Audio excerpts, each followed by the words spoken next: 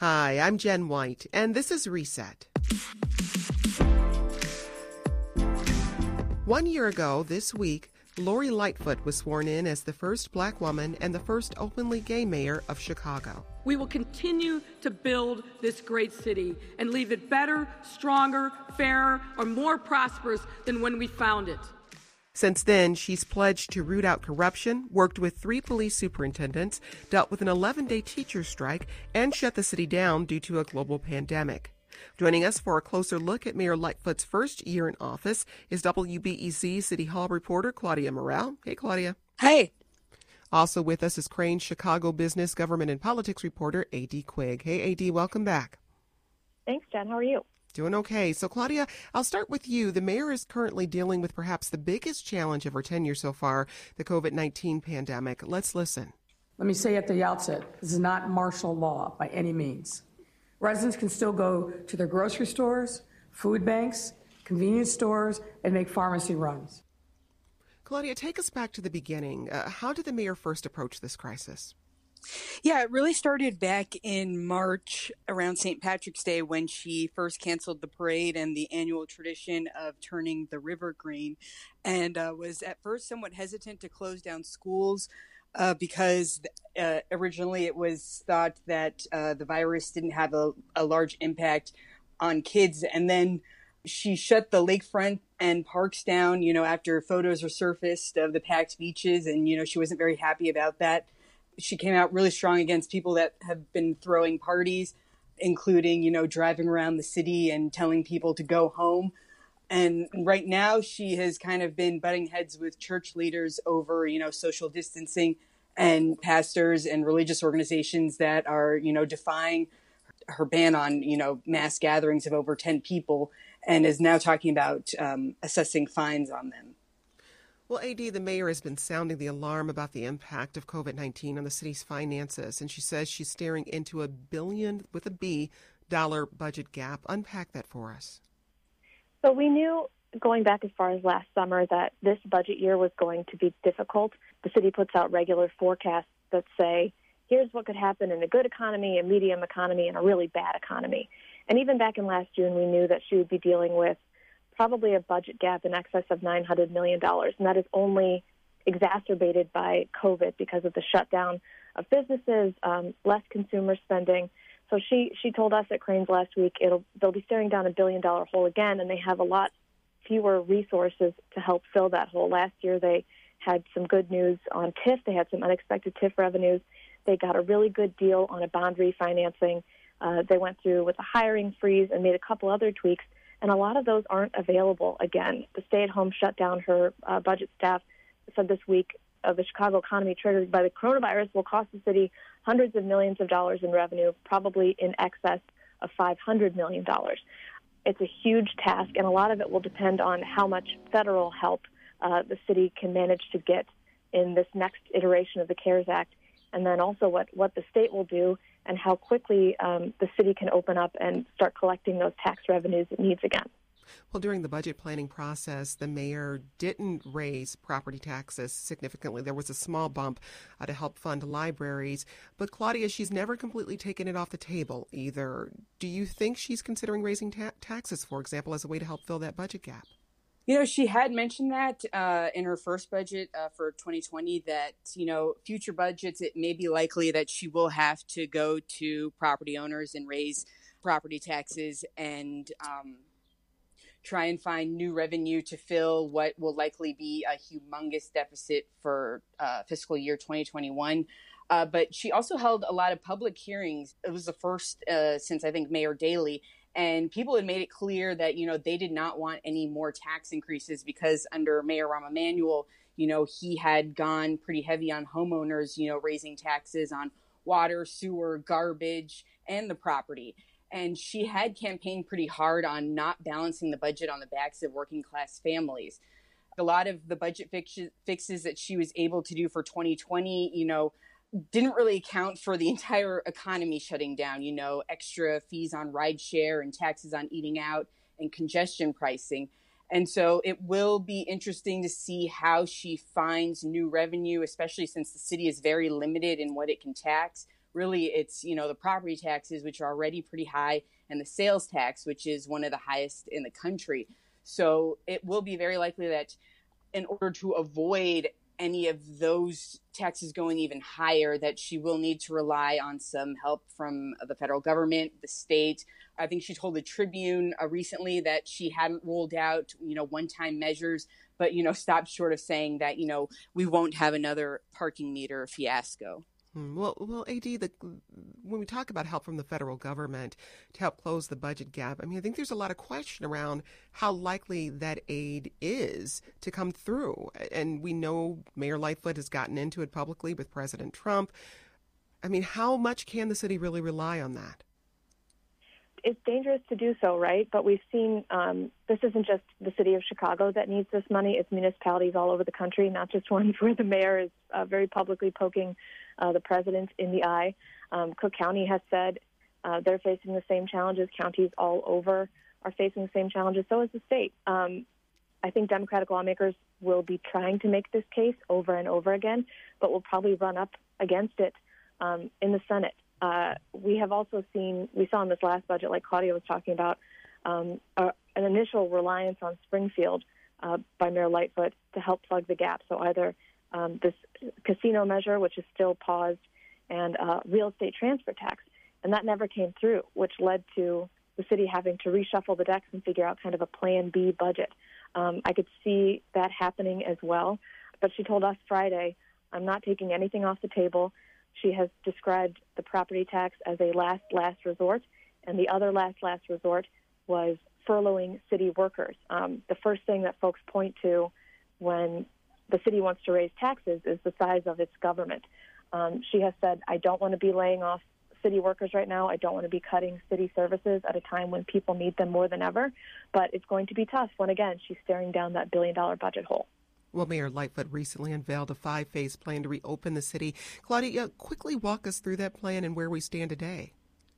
The plan came out shortly after Governor J.B. Pritzker's, and, like his, it's divided into phases. And right now we're in phase 2, bordering on phase 3. And really, a lot of it hinges on declining the rate of new cases. And it will be based on a 14-day rolling average. And then, she has different benchmarks for senior homes and prisons. And, the goal really is to ramp up testing significantly. And so a lot of the city's ability to move ahead in these phases will be to reach her goal of testing about, 4,500 residents a day. Well, AD, the mayor has been holding daily press briefings on the city's pandemic response, but she's also using social media to encourage residents to stay home and save lives. What has her leadership style been like around this pandemic?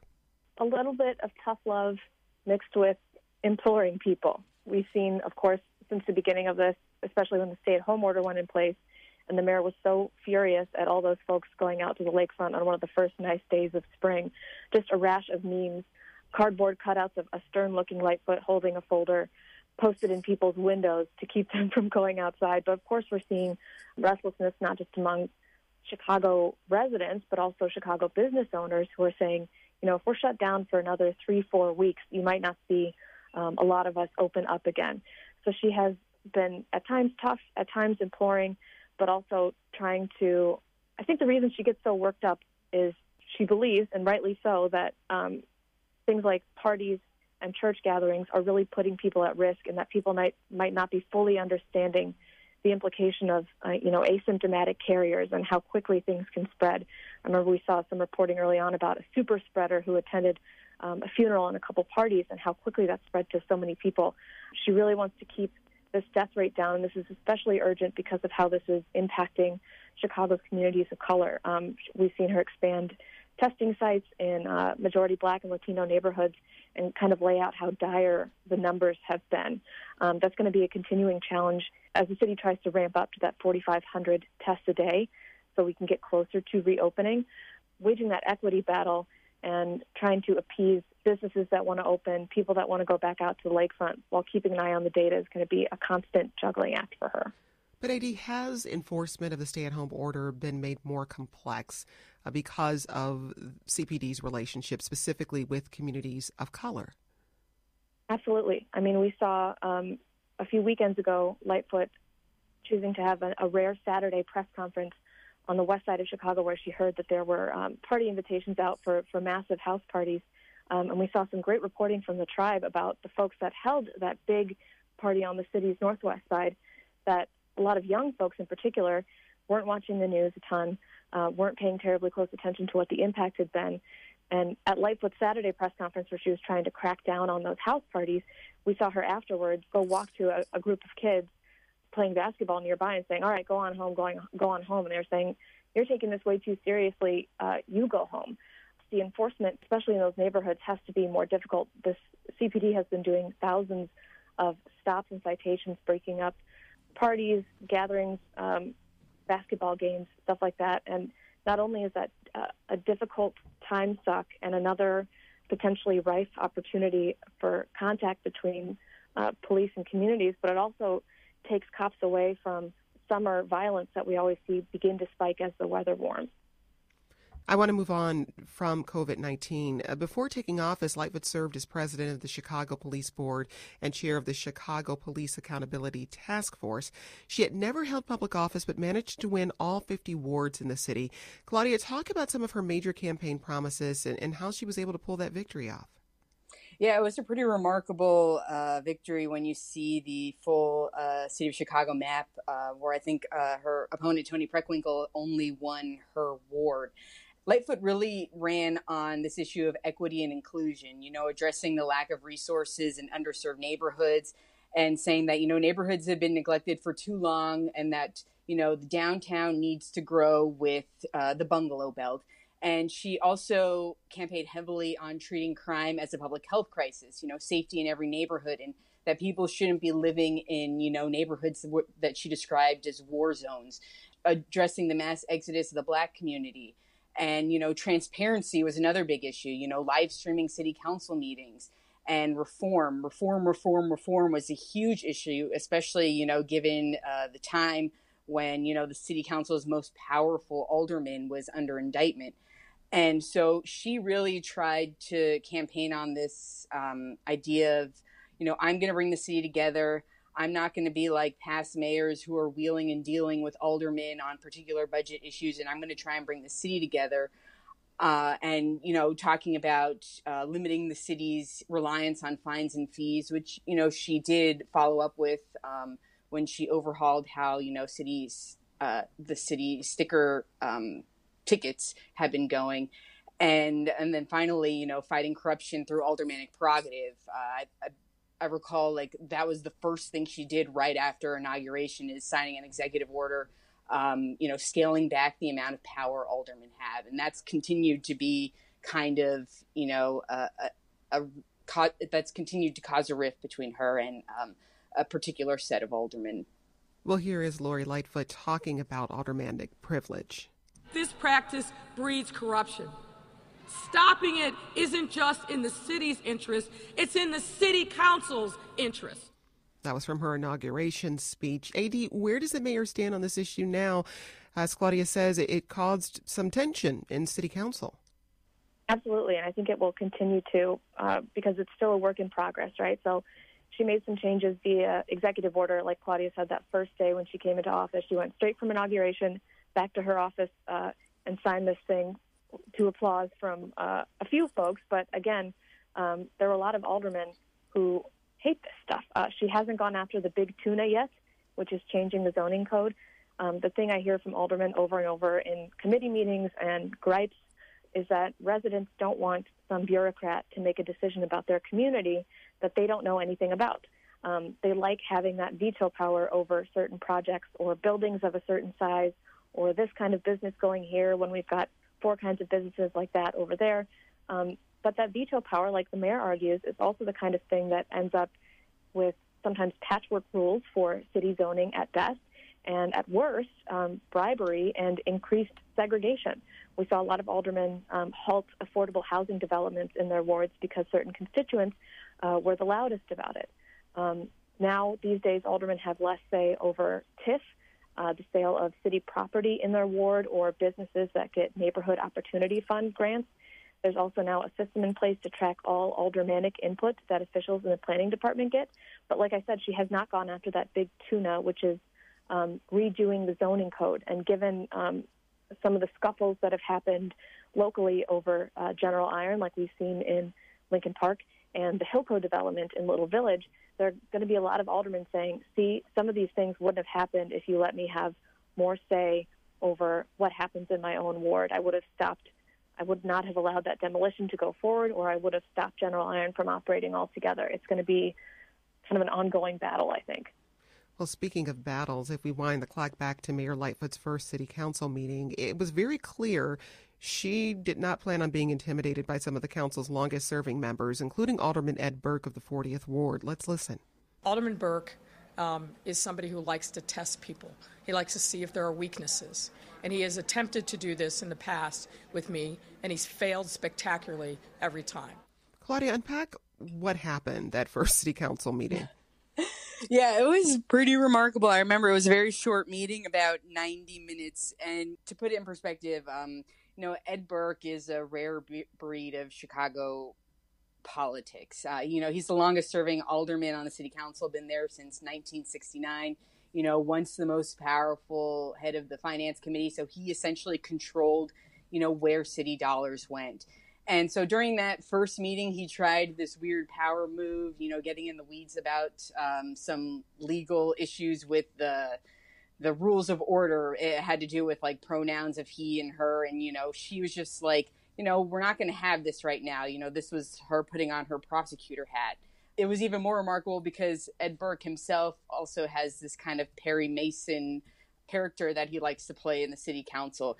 And she said that, it was Game of Thrones like, and that, she was not going to deal with him and was not going to have a repeat of what happened with Harold Washington. Because remember, Ed Burke was, one of the leaders in the Verdoli Act 29 who essentially blocked everything Harold Washington tried to do. And so she also at the same time said that, she didn't want to make it about race, but that she was going to put him in his place. And so that meeting was also when, she removed him from finance committee. And, after she shut him down, he never really challenged her again in front of everyone. And so now it's other aldermen that are kind of, picking up where he left off. Well, the mayor also faced off against the powerful Chicago Teachers Union last year. Negotiations between the city and the union fell through, leading to an 11-day strike. Let's take a listen. Enough is enough. There is no further excuse to keep our kids out of school. Beyond what we put on the table, there is simply no more money. Adi, quickly remind us how this story unfolded. Right, this was an 11-day strike that, ultimately turned out to be a win for both sides, but had a lot of close calls where we thought it might be over, and then it escalated. We thought it might be over, then it escalated. We also had national figures ruling with CTU. We had Bernie Sanders coming to town to rally with the union. We had Elizabeth Warren coming to town to rally with the union. Several Democratic presidential candidates sounding off on Twitter saying, I support the CTU. But a lot of things that both sides said they wanted were things that came to fruition. More nursing staffing, more social workers, smaller class sizes. But this was a battle with a lot of strong-willed people in that room. Lori Lightfoot, Jesse Sharkey, and Union Vice President Stacey Davis Gates. It's clear that even though it's ended, both sides are still pretty missed and take opportunities to go after each other. This is already flaring up in discussions about reopening. Lightfoot said she did not want to open up the CTU contract to figure out ways to make class sizes smaller, to increase nursing staffing, to basically undo a lot of the unpopular contracts that CTU has been railing against with janitorial services that clean the schools. CTU says they need to staff up faster, and Lightfoot basically says, no, this contract is done. You guys got a huge raise, and we don't have the money to do this, but we will figure out a way to open up classrooms safely. But they have continued to be kind of a progressive foil to the mayor, teaming up with groups like United Working Families and a lot of the aldermen that are members of the Democratic Socialists of America to push Lightfoot from the leftward flank, saying she's not doing enough for working people. She's not doing enough for working people. And I think they're going to continue being that foil. And the mayor kind of enjoys having a foil. She can always point to any organizing against her as, this is something the CTU is pushing. Well, I want to turn now to a story that unfolded late last year. Former Chicago Police Superintendent Eddie Johnson was fired just weeks before he was set to retire. Let's listen. Eddie Johnson engaged in conduct that is not only unbecoming, but demonstrated a series of ethical lapses and flawed decision-making that is inconsistent with having the privilege of leading the Chicago Police Department. Claudia, really quickly, what happened here? The days are kind of all blending together, but I believe it was last fall when he had essentially said that he had a couple drinks and then drove home. And then she said that he lied to her. And it turned out that, he was also with a subordinate, a woman that, he was kind of dating. And she fired him immediately. Originally, he was going to retire and she was going to let him retire and leave on good graces. And suddenly she just said, he's out and, he's now on the city's do not hire list. And then immediately after, she hired an interim police superintendent, the former Los Angeles Police Department Chief Charlie Beck. And then he has just been recently replaced by the former police chief of Dallas. So, she's only in her first year and already has cycled through 3 police superintendents. And it will be interesting to see, with the summer coming up, how Brown handles, the looming summer, where historically, violence has been at its highest. And if you want to listen back to Reset's conversation with the new superintendent, David Brown, just go over to wbez.org/reset. AD, as we wrap up here, what will you be following in the coming weeks and months ahead as Mayor Lightfoot grapples with Chicago's budget and other big challenges this summer? Yeah, I'll absolutely be watching her budget. We usually see the city's finance team develop at least a broad outline of what things will look like around June or July. I'm also watching to see if the city gets anything out of Springfield in this abbreviated session that we're supposed to have at the end of the month. The Chicago casino proposal seems like it's on ice. After that big capital bill passed in June, we remember a feasibility report prepared for the state basically said the tax structure made it too costly for any operator to get up and running. I'll be anxious to see if they figure out a solution. And I'm also excited to see how she deals with this shifting majority on council, a more progressive left, some detractors that we'd consider old school Democratic guard, and whether Alderman Ed Burke helps coach some of these younger folks on council procedure and figures out ways to outmaneuver her prosecutorial side. It should be an exciting year. All right, Claudia, you get the last word here. What are some of the biggest challenges the mayor will have to face in the coming weeks and months? Well, definitely the looming budget gap in the city pensions. 2021 and 22 were already expected to be pretty rough years because that's, when the city will have to start paying significantly more for pensions. They'll essentially have to be paying, what is owed, not some arbitrary multiplier. Another issue is the police contract. Now that the police union has a new leader, John Catanzara, who is very different from the last 2 police superintendents police union presidents. And, the police contract is the most expensive city contract. And, it's already, I think we're going on 4 or 5 years late. And so, balancing those issues with, the lost revenue, seeing, what's going to happen with the city airports. O'Hare is, one of the largest airports in the world. And, now that travel is essentially at a standstill, I'll be very interested to see, how the city is going to find ways to fill in that lost revenue. We'll have to leave it there. That's WBEZ's Claudia Morell and A.D. Quigg of Crane Chicago Business. Claudia, A.D., thanks for speaking with us. Thank you, Jen. Thank you. And that's today's Reset. For the latest and most accurate news on the COVID-19 crisis, tune to 91.5, go to WBEZ.org, or tell your smart speaker to play WBEZ. I'm Jen White. Hang in there, the sun will come out eventually. Let's talk again soon.